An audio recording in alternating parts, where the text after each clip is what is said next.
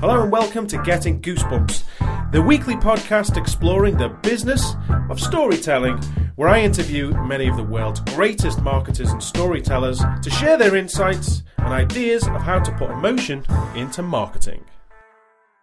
This week, I have the pleasure of talking to David Meerman-Scott. David is an internationally renowned marketing and sales strategist. He's a best-selling author of many books, including The New Rules of Marketing and PR, and my favourite, Newsjacking. We talk about newsjacking and real-time marketing this week, and we also look at overcoming fears and embracing new opportunities, and finally, what marketers can learn from the Grateful Dead.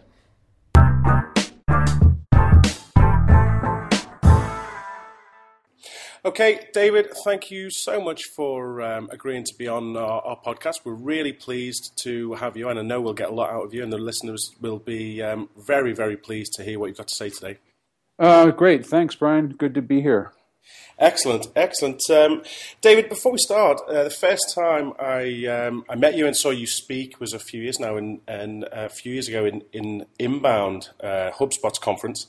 Yeah. And one story that stayed with me was the story you told about the little insurance company in Australia, and it made that point about real-time marketing. Just to kick us off, could you just sort of relive that story as an introduction to your real-time marketing expertise? Sure. So real-time marketing is just the idea of understanding what's going on right now, this minute, which is completely different from what the vast majority of companies and marketers do, which is plan campaigns for the future. And specifically, one of the tactics of real-time marketing I call newsjacking, and newsjacking is the art and science of injecting your ideas into a breaking news story. So this insurance company, TIO Insurance, out of Australia, learned that President Obama was going to be visiting Australia. And so what they did was, the moment that the president landed on Australian soil, they did a blog post and a media release where they gave President Obama a $50,000 insurance policy against being eaten by a crocodile. So if he were to be killed by a crocodile while in Australia, TIO Insurance would give $50,000 to Michelle Obama. And, it's just a ridiculous story. But what's cool is that it generated tons and tons of attention for TIO Insurance, because all of the members of the media, of course, were prepared to cover President Obama's visit. And they all got the same information as everybody else got, when he was going to be arriving, who he was going to be meeting, what cities he was going to, what he was going to do in the meetings with the Prime Minister of Australia, all that sort of thing. And so all of a sudden, this crazy story of that if he gets eaten by a crocodile, he's insured, pops up, and the journalists loved it, and they had many of them, over 3,000, actually mentioned that in their stories, and it just got tons of attention for this insurance company. And so different to do an approach like that to marketing than what most people do, which is, try to interrupt people through campaigns of some sort. The big difference here is the idea of real-time marketing is marketing when the market is ready, as opposed to what almost every organization does, which is market when they're ready. Yeah, absolutely. And I was going to pick up on that very point, because obviously, as your story illustrates, it's such a powerful means of marketing with huge leverage in terms of the resources and costs you put in terms of what you get out. But still, business culture and processes, etc., seem to prohibit the typical business to be able to capitalize on that. And obviously, you're also synonymous for writing the new rules of marketing and PR. But if you had to just sum up quickly, what is holding back businesses from being brave enough to embrace this type of marketing? How would you do that? Well, I think you nailed it already. It's fear. Fear is the biggest barrier. And so you use the word bravery. I think it takes a new kind of mindset within an organization that suggests that you've got to change the way you think about time. You've got to change the way you think about creating information for people. You've got to change the way you think, even in fact, about giving away your best stuff. And so many organizations don't do that. They withhold their best information. They don't give pricing out to the last minute, things like that. So this new form of marketing is required because the web is different. People have near perfect information with the web. You can find out what your customers think about your products. You can learn what the competitor is doing. You can see independent blogs and what they've written about your company's products and services. You can see review sites to find out what people are saying. You can connect with the CEO of a company on LinkedIn and see what people are saying on Twitter. It's just a completely different world than when there was less than perfect information in the old days, when a company could control the discussion about what's going on with their organization. So from that perspective, what we're talking about here is that a company just needs to adopt different tools, and that requires a different mindset. And to develop that different mindset, you just have to overcome your fear of doing something different, because we're all human. We have that fear, and embrace the idea that you have a new opportunity in front of you.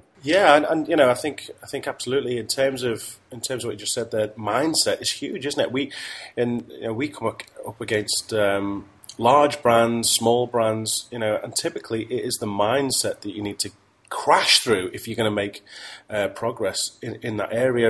And something also that you talk about a hell of a lot in your talks and also in your books is the difficulty to get the attention of your audience now. And obviously, if you can be of the moment and be brave enough to use your techniques of real-time marketing, you can grab the attention so much more. But, what else would you say are the, in terms of the recipe of getting people's attention, what other ingredients would you say are really, really important to achieve that?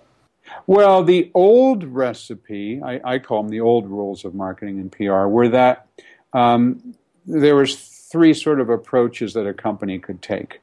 Number one, they could spend lots of money on advertising. So you could spend money to advertise in the newspaper, the magazine, the television station, the radio station, buying a direct mail list and sending out a direct mail.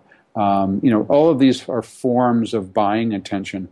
Another approach is to use the tools of public relations and try to convince the members of the media to write about you. That's another way to generate attention. The third major way that companies have been using for a very long period of time is to deploy a sales force of some sort. So if you have a physical store, you employ salespeople in your store. If you're more of a B2B product or some other kind of large ticket item, you have people who go door to door and knock on doors or pick up the phone and call people or whatever it might be. Those are all another form of trying to generate attention one person at a time using sales. What we're talking about here, which is completely different, is the idea of earning attention. It's the idea of creating information on the web that's designed that when people are looking for the sort of product or service that you sell, that they can find through the search engines, or that if people are asking their friends and colleagues and family members on social networks, that they would mention your product or service or your company. And that's another way to generate attention. And, I'm not suggesting that if advertising is working great for you that you should stop, or that if, your company loves to make cold calls on the phone, that you should stop selling that way, or that if public relations is generating tons of business for you, you should stop doing that. But most companies I talk to, those old ways aren't working so well anymore. So the idea of generating attention on the web is a really, really valuable way to generate attention. And ultimately, that's what we're all trying to do, is to get attention for our businesses so we can grow. Absolutely. Now, David, I really want to pick your brain in terms of tactics and strategy to get more emotion into marketing. But before I do that, I've done a little bit of research in terms of what you've been up to lately, and I've said a number of times in the last 2 years that if you want to see tomorrow's technology, then take a look at yesterday's comic books and sci-fi. And I happen to have read something that you've published in the last couple of days about your Tony Robbins experience. Yeah. And it reminded me so much of Superman and Jor-El, played by Marlon Brando. It's absolutely incredible. This, and I learned a new word as well today, the humanogram or humoragram. Have I got that right? Yeah, I'm not sure that name is going to stick. It's basically a live hologram. It's interesting how you say look at science fiction for what you're going to see in the future. I mean, just imagine our smartphones that are sitting in our pockets. I mean, what an amazing device. I mean, can you imagine 20 or 30 years ago imagining that 20 or 30 years in the future you're going to have this little tiny device that's really very small, that will easily fit in your pocket, that you can communicate with practically anybody else in the world instantly on it. You could shoot a little video and either upload it to a site where anyone in the world could see it, or you could communicate one-on-one using video chat with somebody who could be anywhere in the world. I mean, it's just crazy stuff. Well, one-to-many, obviously, as well, yeah. Yeah, and we've got it, and we've got that today, and that's sitting in our pockets. It's unbelievable. So I speak at Tony Robbins events. It's called Business Mastery, Tony Robbins Business Mastery. They typically 4 times a year, and in London, in Las Vegas, in Palm Beach, Florida, and then in Melbourne, Australia, where I was last week. And for this particular event, Tony himself did not come, although I was there in person, and instead he came in via a live hologram, and this was the longest live hologram and also the longest distance live hologram ever attempted, and it worked. The technology worked flawlessly. So Tony was actually in a studio in Florida, and he was being broadcast live through this hologram technology into the room in the Melbourne Convention Centre in Australia, and it looked almost exactly like he was physically in the room. And you can get the sense of 3D. It was loud. It was, in very, very close to real time. There was sort of a 1-second delay kind of thing. But it was just really remarkable. Live speeches will never go away. There will always be room to have physically a person in a room with other people physically. That will never go away, but the technology is really getting interesting where you can present to a room if you're not physically there, and that room, it took me 14 hours to fly from Boston to Hong Kong and another 9 hours to fly from Hong Kong to Melbourne, Australia to get there. And meanwhile, Tony decided he wasn't going to get on the planes. He's just going to be able to come in virtually. And it was a really interesting approach. He was able to see the audience. He was able to call on people by name because he could see in such detail. He could even see their name tags. So, it was really, really interesting. Well, I read that on your blog about it wasn't just one way; it was 2 way. I've been to one of Tony Robbins' events a good few years ago now, but obviously it's something that stayed with me for a long time purely because of the experience. And I think I put it down. I think there was 10,000 people in the room. Yeah. When I was at this event, we did it. It was the one with where we did a firewalk on the first night. Yeah. It's called Unleash the Power Within. And it was absolutely incredible. And when people ask me to describe, why was it so good? Part of the reason I said it was so good was first of all, we were asked to walk across hot coals on our first day, and then Tony quite rightly said, well, in a matter of hours, you've done that, so why couldn't you do so much more in the next 48 hours, which I thought, was quite profound. But, in summary, I thought it was because of Tony's energy in the room, and it was just absolutely magnetic.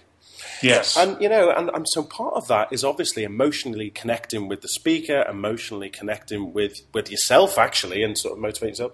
So, I've also heard lots and lots of people try and define, when we're talking about communication, you'll never replace face to face because that you can't get better than that. And if you want to emotionally connect with somebody, then that's the only way to do it. But actually, this kind of defies that, doesn't it? Because I've seen some of the footage and I've read your blog there, and he managed to rile up a huge room, a huge audience, and because there was that two-way. I mean, I still believe that there is no substitution to the being physically present, but this is extremely close.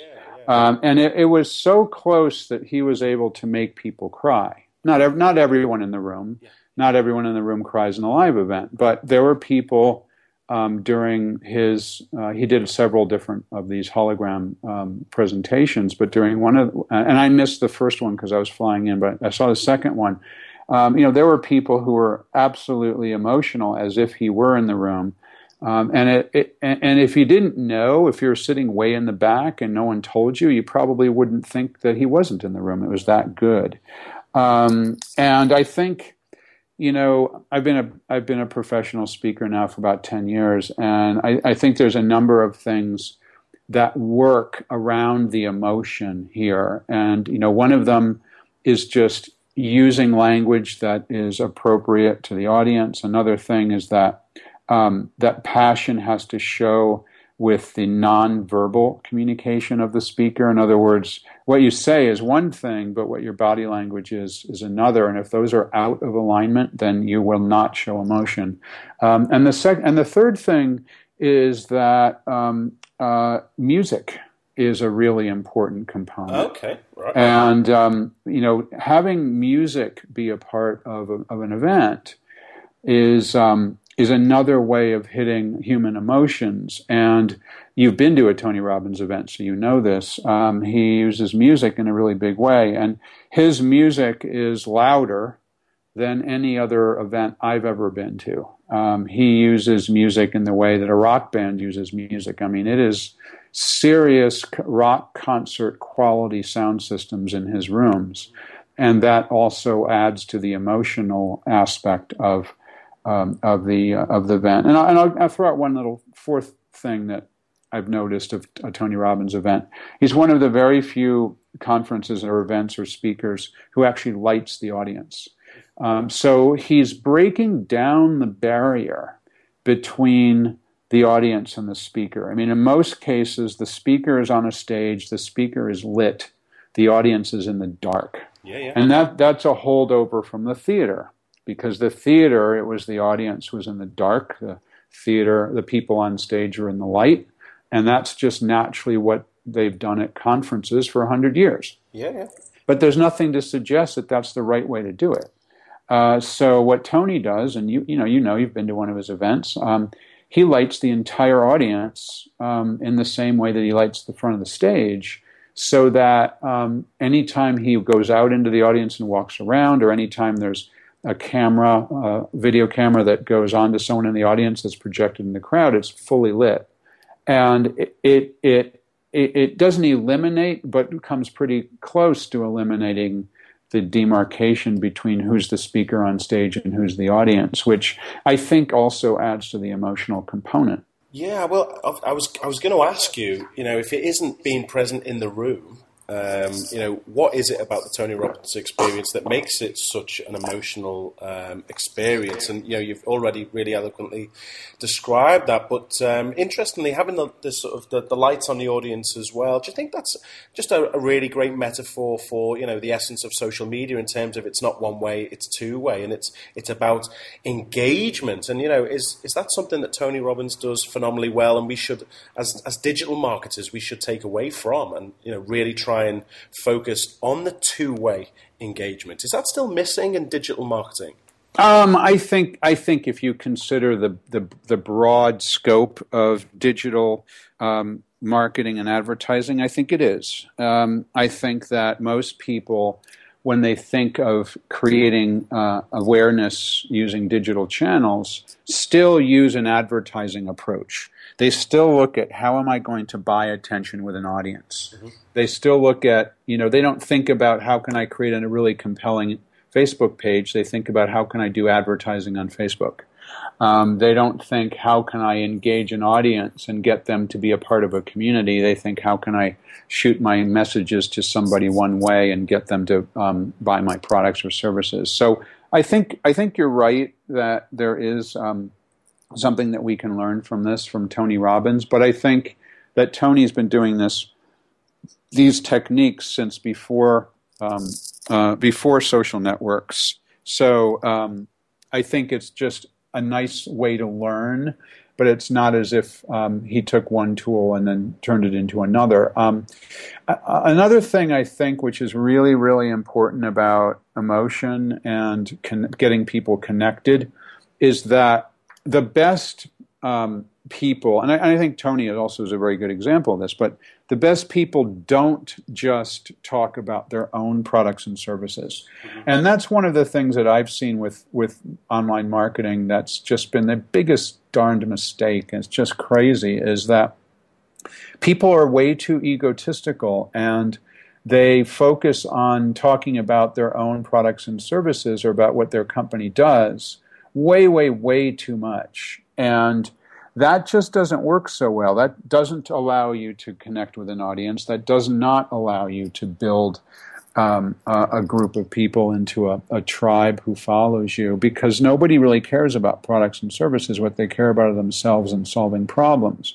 So I think that if you want to look at how you're going to generate emotion, how you're going to reach an audience using real, solid, human-to-human interaction, nobody wants to hear about what your company does and its products and its services. And related to that is the language that you choose to use and the images that you choose to use. And if you're using what I call gobbledygook language, like cutting-edge, mission-critical, best of breed, innovative, those sorts of words, you've already lost. The game is already over before it's been played. And if you're using images like stock photos of people rather than real customers and real employees, you've also lost the game, because nobody wants to see a fake person. Yet, there are so many websites and online marketing initiatives where they're using images of people that are supposed to be either employees or customers that they bought from a catalog. Yeah, absolutely. I mean, you're never going to build a relationship with somebody if you're doing that. So, just some rambling thoughts on what you asked me. No, absolutely. I mean, one of the things I've written about in the book is the part of the brain called the critical faculty, which is essentially the bullshit monitor in our brain. Taking information and deciding, well, is that bullshit or not? Can I believe in that? And I think even some decent, good marketers today, even they recognize authenticity. They've even got inbound marketing philosophy behind them, but actually they're still relying on the blog, a photograph, or some basic means of communication. And really, to connect emotionally, surely we need more tools in our box than that, right? I think we've got everything we need. I mean, clearly there's going to be new social networks that are going to launch, and we need to think about what they are and how we can use them.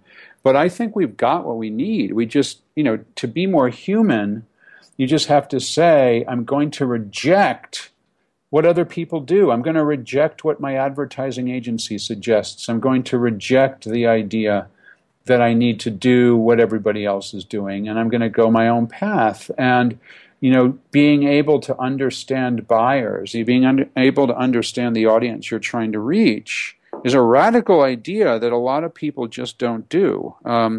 Again, I already said this, but the reason is because most companies are just too bogged down in the old way of doing it, which is to talk about yourself, talk about your products, talk about your services, rather than talking about things that are interesting to your potential customers, rather than focusing on the problems that your audience has. Yeah, absolutely. And also I think because the markets, the digital marketing industry is moving so fast, do you think that there's also an aspect... I don't think it is. You don't think that? No, I don't think so. I don't think so. I mean, we're now more than 20 years into this, and if you think about it from where we've gone in 20 years, sure, there's always new tools. Yeah. There's YouTube didn't exist 12 years ago, and Facebook didn't exist at least not for students 10 years ago, and Instagram didn't exist 7 years ago, and there's always new tools. That's true, but the fundamental approach that I'm advocating, I've been talking about for 20 years. Yeah. It's the approach of don't think like an advertiser, don't think like a salesperson, don't think like a public relations person. Yeah. Instead, think like a publisher of information that you're using to reach an audience. And I don't think that's changed in 20 years of digital marketing. So I don't think fundamentally things are changing. Yeah, the tools are changing. That's fine. And yeah, if you're really into some really esoteric corner of digital marketing, like you're a real focused search engine optimization guru, yeah, things change because Google changes their algorithm, and you need to know about the Google algorithm changes. Sure, I get that. That's changing quickly. But fundamentally, if you create great content, it'll appear at the top of the search engine results, and that has not changed in 20 years. Yeah, no, I can't disagree at all. But do you think part of the problem is a lot of even professional marketers, they worry about the tactics too much. They even worry about the strategy too much. We're actually, if I'm hearing you right, David, you're talking about the purpose and the authenticity of what you're doing in the first place, and that's timeless. Yeah, I think that's right. I think that that people who are professionals tend to get bogged down thinking that things are moving so quickly, thinking they have to know the latest and the greatest, thinking that, oh my gosh, Facebook just changed this little nuance of how they do their advertising, and I've got to spend the next 3 days learning about that because if I don't, I'm not going to be able to do my job. Whereas my approach is forget about that. I mean, just think about what's the best way to reach an audience with a piece of valuable information. What's the best way to publish that information so it gets noticed? And that has not changed in 20 years. And I think a lot of for-hire people, agencies and consultants and whatnot, are doing their clients a disservice by talking about how, you've got to do the latest and greatest. Oh my God, if you're not on Meerkat, you're going to lose out. Well, no, that's not true. If you're not on Meerkat, you're simply not part of one of the newer social networking tools, but that doesn't mean you're going to miss out. It means you're just not part of that new social networking tool. But if you're doing a great job on YouTube, which has been around for 12 years or however long it's been around, well, great. You're going to reach an audience through video. That's pretty cool. Yeah. And you mentioned, you say 20 years, but actually, you're an advocate of some marketing techniques that have been around for over 50 years, because you're probably the most the world's number one fan of the Grateful Dead, and they're coming into their 50th year, aren't they?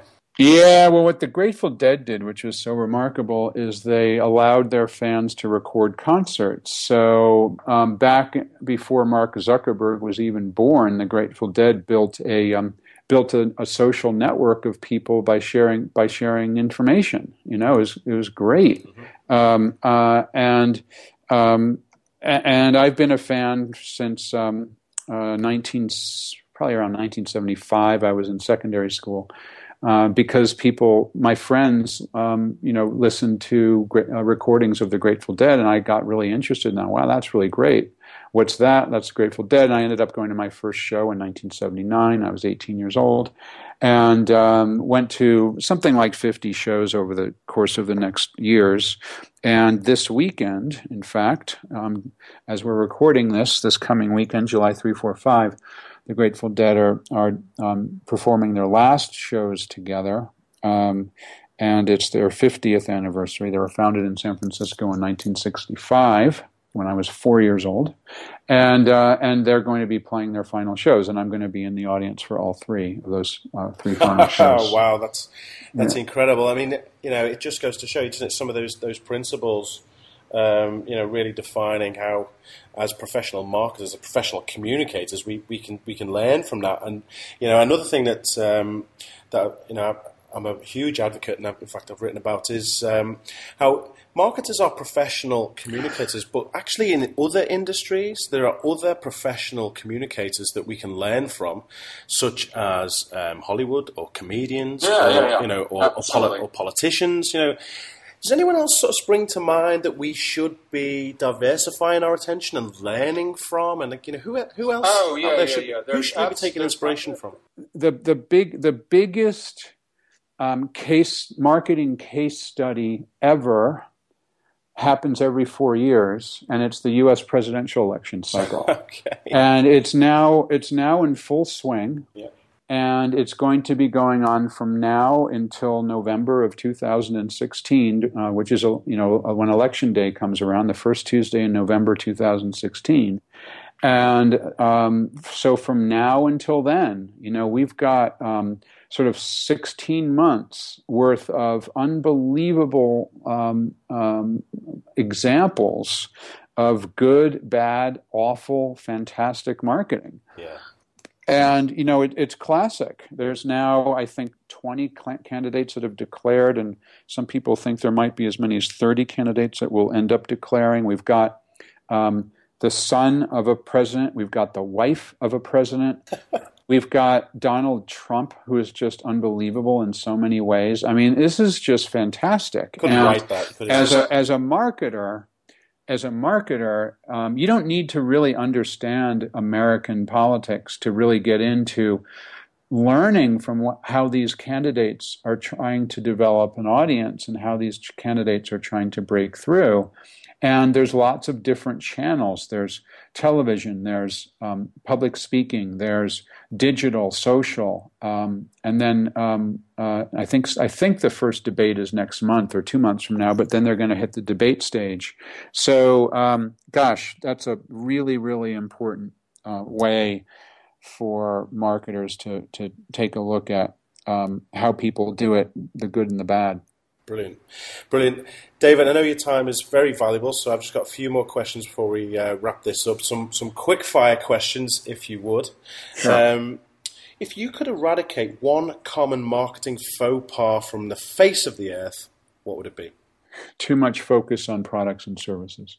Simple and effective, absolutely. Okay, and what is the next big thing, according to David Meerman Scott? The next big thing is already here. They're focusing on the next big thing is not going to help. The next big thing is here. We are now living in the most interesting times ever. Yeah. We are in the middle of the biggest communications revolution ever in human history, because we now have access to every single other person on the planet through our smartphones, and the future is here. Focusing on what's coming after this amazing time is counterproductive. Wow. Okay. Great answer. Give us your number one way to inject emotion into marketing, as concise as you could put it. Don't pay attention to what's interesting to you. Pay attention to what's interesting to the people that you're trying to reach. That means you need to understand your buyers. You need to understand your audience. You need to think like a journalist and create stories rather than think like an advertiser and push product. Fantastic. And finally, if there's one thing you want to be remembered for, David, what is it? I want to be remembered as somebody who has helped people to grow their businesses. Brilliant. Very concise. David, I can't thank you enough for the last half an hour. I'm sure our listeners will get so much value out of that. So thanks once again. My pleasure, Brian. Thank you very much for having me on. Brilliant. Thank you. So that's it for another week. I really hope you enjoyed that conversation. If you did, please feel free to subscribe or even check out our Getting Goosebumps marketing book available in Amazon. If you have any specific questions, you can also tweet us using the hashtag AskPH. I'd be delighted to answer your questions. Until next week, goodbye.